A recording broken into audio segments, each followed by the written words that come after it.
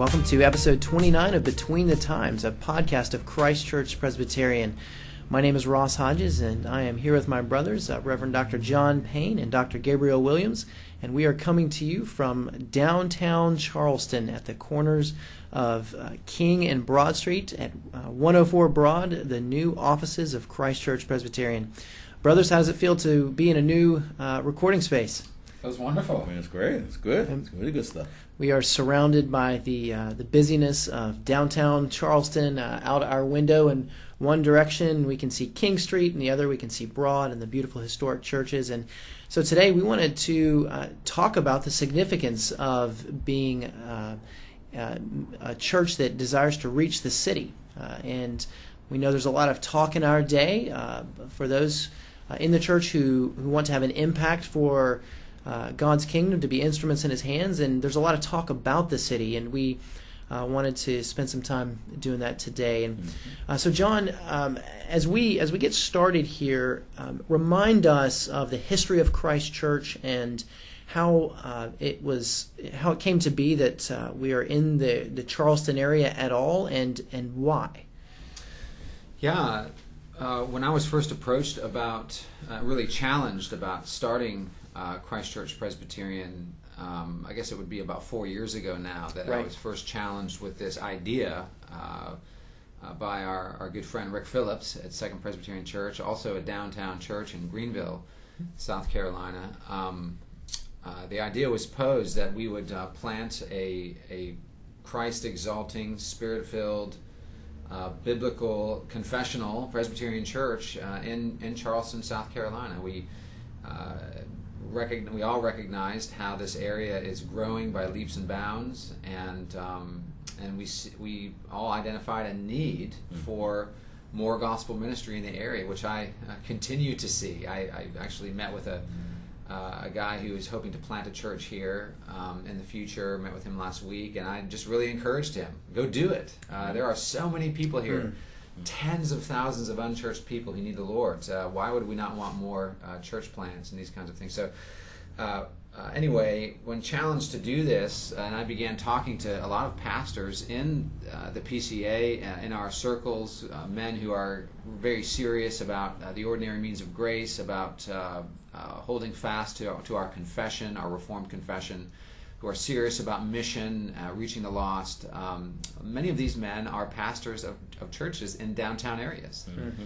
And so they had a real heart for that, and they wanted to see us, if they were to support us, to see us make an impact down here. And so from the very beginning, we have made it abundantly clear to those who have attended the church, those who have joined the church, and also to the presbytery, that our hope is to either establish ourselves downtown in the heart of the city, or just over the bridge in the older part of Mount Pleasant. We see these as strategic areas, and we want to make an impact in the culture. But of course, making an impact in the culture and on the culture, that kind of language could be seen in a couple of different ways. One that we would disagree with, and then one, of course, that we'd be more comfortable with.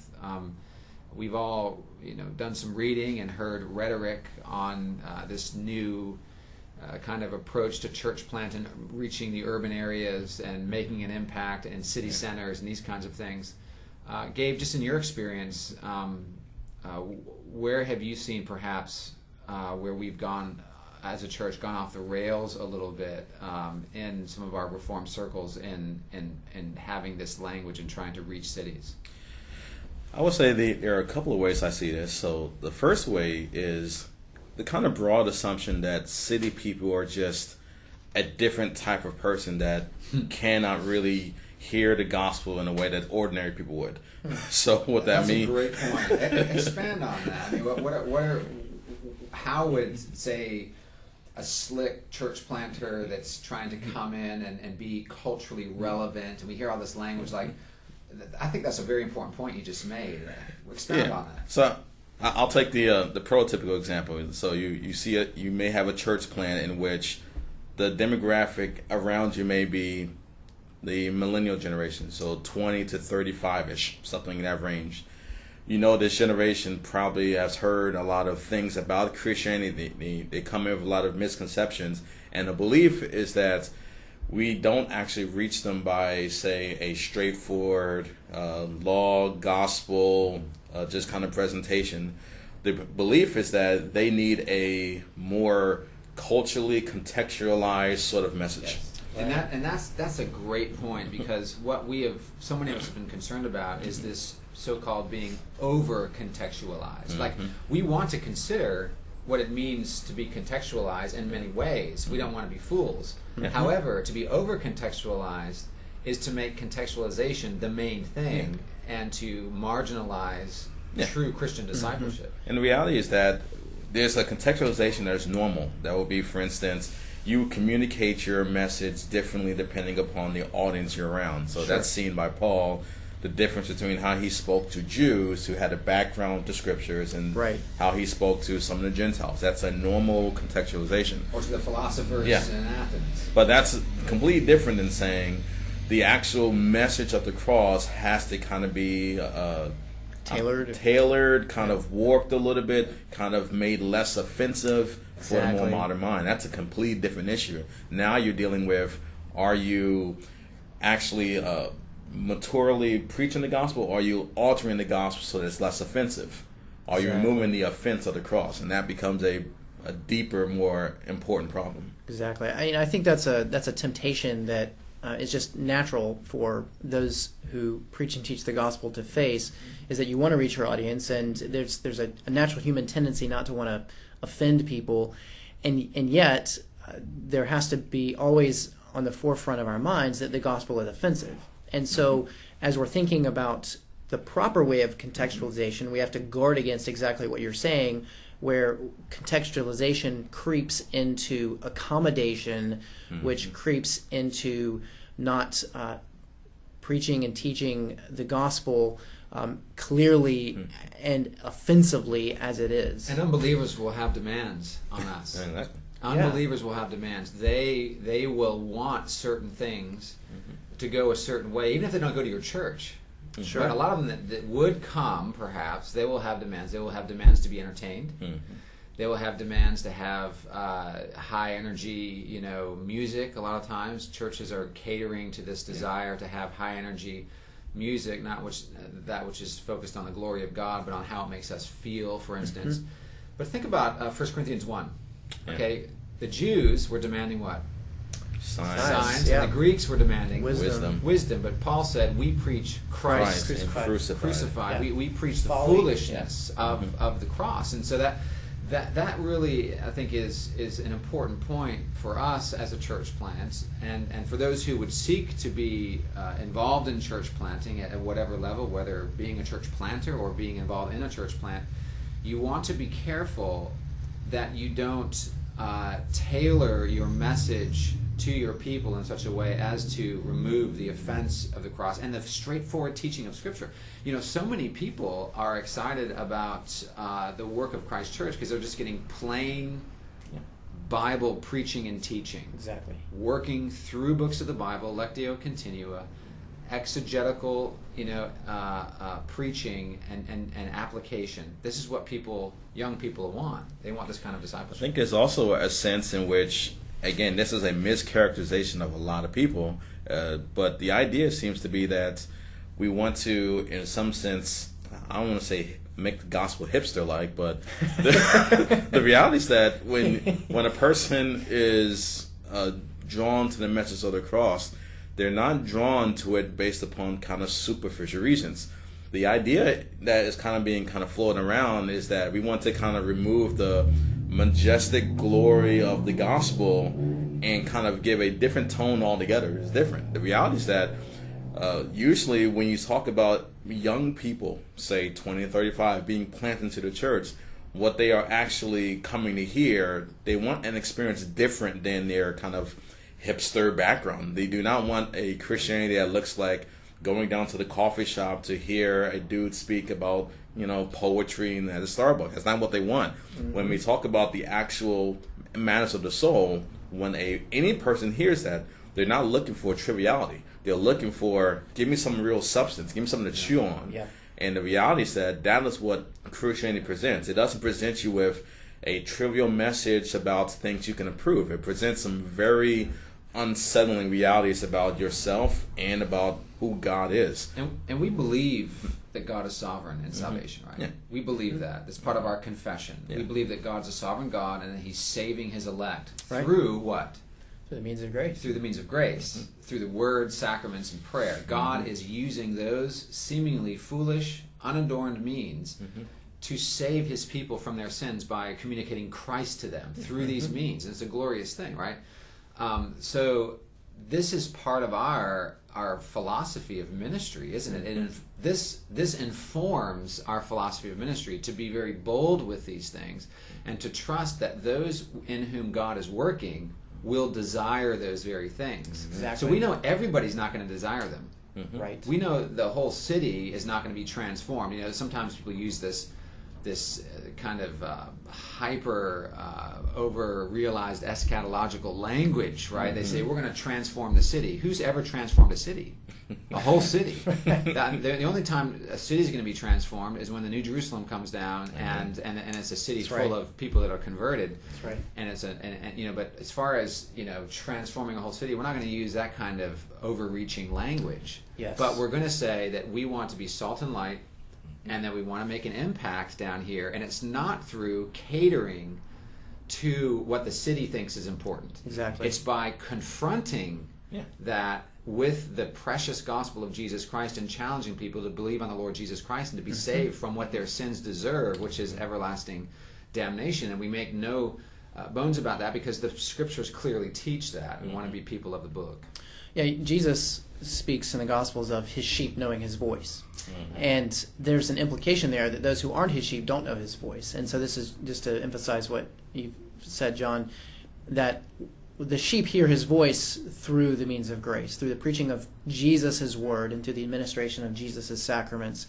And they hear it and they will respond. But like you're saying, others will not. And that has to be on the forefront of the mind of those in ministry, that success is not numbers, and success is not that you have an impact in the city so that you have everyone flocking to your door, all the cool people and all the hipsters and all the influential people. But success is being faithful with God's word and worship, and allowing the Holy Spirit to do His work through those things to draw Jesus' people to Himself. Amen. When Paul was in Corinth, okay, Corinth, was this a wonderful city filled with godly people? No, it was a place of horrible idolatry. Even the church itself dealt with all kinds of problems. Paul, of course, has his vision in Acts 18, where the Lord Jesus Christ says to Paul, "Do not be afraid, but go on speaking, and do not be silent, for I am with you." Wonderful allusion to the Great Commission. Yeah. Yes. "For I am with you, and no one will attack you to harm you, for I have many people in this city who are my people." This is at the outset of Paul's ministry in Corinth.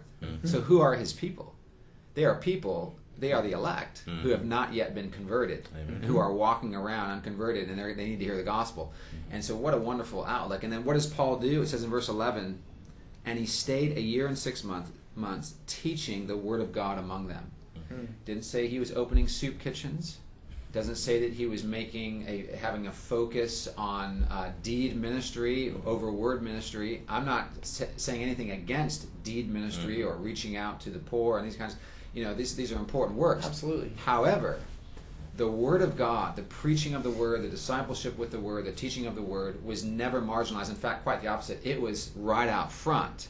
And so we want to have an impact in the city, but it's not by putting Band-Aids on all of the problems that will be problems till the end of time.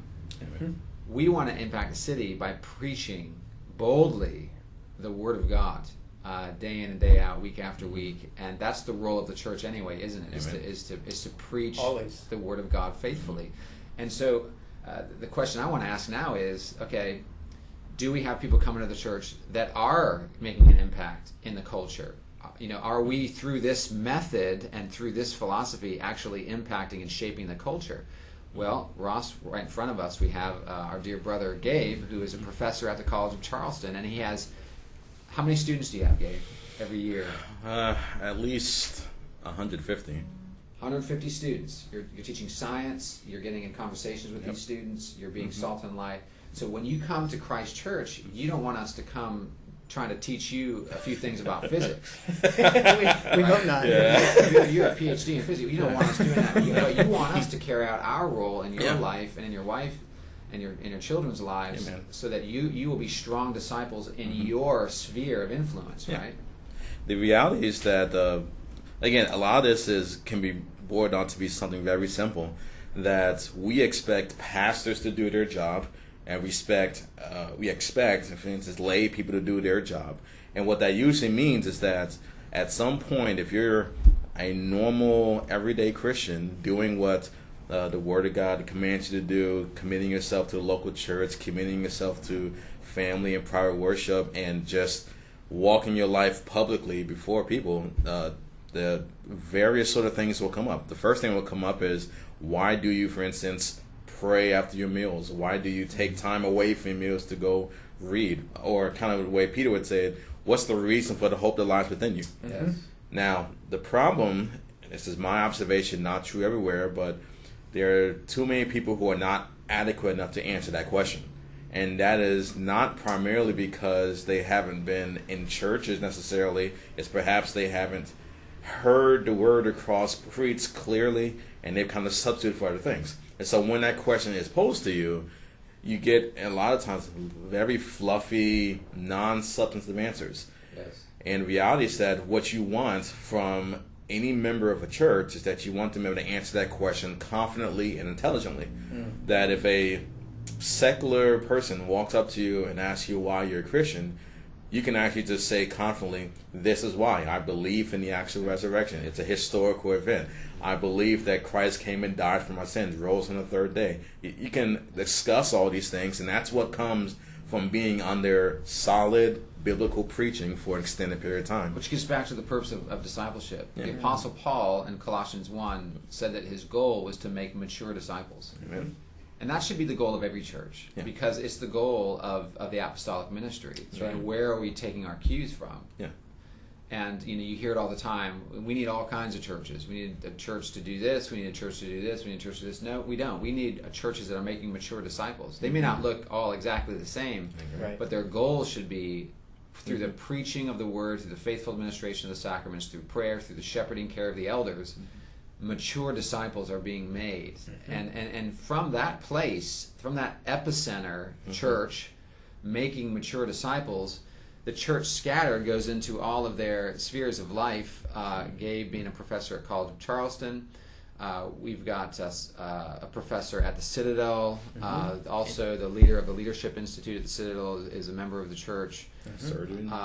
We've got military. We've got artists. We've got professional athletes. We've got teachers. You can go on. Inventors. You can go on and on. And what they need from us is not for us to try to be hip and culturally relevant for them.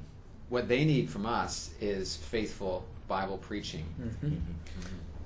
Truly, I would say that, kind of going back to the 1 Corinthians point here, beyond just the fact that the churches there had their own problems, you also had the reality that Corinth was a cosmopolitan city. It's a city in which what you would expect would be similar to what we have here. Lots of people coming in from all over the region. Yes. We have lots of people who are very well educated. We have people in the low end society. All of these sort of people are coming to Corinth. And the reality is that Paul's message never changed. The same foolishness of the cross that was preached to, say, the Bereans was the same message that was preached here to the Corinthians. And the reality is that 1 Corinthians is a challenge to the church. It is very strong correction given to multiple people in the church. And the reality is that Paul didn't hide that message at all. He's not tiptoeing around. And the fruit of it is great, because you get 2 Corinthians. Yeah. The fruit is that you have many members who have repented and grew. And that's what you want. You don't want a situation in which you have all these people coming in not being confronted by the word of God. So it's important for us to be in the city. Yeah. We right. all agree with that. Yeah. So So Paul, was this his modus operandi? Was he going into big cities? Well, yes, he Yes. was. Well, absolutely. Everywhere he went. Corinth, Yep. Ephesus, Athens. I mean, he's going to Jerusalem, all these places. Yeah, and it's what's interesting is you see with Paul, and you take for example Colossians and Philemon. You have Paul, and best we understand, scholars understand what happens with the church in Colossae, is that that Epaphras and perhaps Philemon had traveled to Ephesus and had heard the gospel in Ephesus, a major city, and then had taken it back to Colossae, which is a less more of a backwater, so to speak. And so you have Paul focusing on a major city center, preaching the gospel faithfully, and then look at the ripple effects. And we see that pattern. And so and as we have spoken before, maybe John, you could take a moment and explain. That is sort of coming back to the beginning of our conversation, with a focus on Charleston and the Charleston area, but even downtown as well. That's the sort of thing that we're looking for the Lord to do. Amen. And part of our reasoning for wanting office space right here in the heart of Charleston, here we are on the corner of King and Broad. We want to be accessible to the city. That's right. We want to rub shoulders with the people of this great city. We want to have an impact, and we don't want to back off on the gospel at all. We're not going to back off 1 inch off of Reformed confessional Presbyterianism, which we believe is the most faithful expression of historic biblical Christianity. We're not moving off that an inch, and we're going to love people. And we're going to lovingly and warmly confront people in their sin and share with them the good news of the gospel of Jesus Christ. And so our hope is that we don't know where in the end we're going to be established long term. We just don't know that. Where is our building going to be in the future? We don't know. It could be down here. It could be right over the bridge in the old part of Mount Pleasant. We're trusting the Lord with that. But for the meantime, having this space here in downtown is going to help us, I think, to clearly communicate to the city that we love this city. We want to reach this city with the good news of Jesus Christ. And this city isn't going to be saved by more fashion designers and more restaurants opening, and more tourists coming. This city is going to be saved through faith in the crucified and resurrected Lord Jesus Christ, and we believe that with all of our hearts. Amen. So we hope that you've enjoyed this episode of Between the Times, and we appreciate you praying for us and keeping us in your prayers as you think about the mission that we are on. And we encourage all church planters and those who be involved in church plants around the country to clearly communicate to the flock that it is the Lord Jesus Christ that must be exalted, and that His means of grace must be set forth. And let our philosophy of ministry not being shaped by the culture, but that we would seek to be shaped by and conformed to the Scriptures, and thus from that place having an impact for the kingdom of God.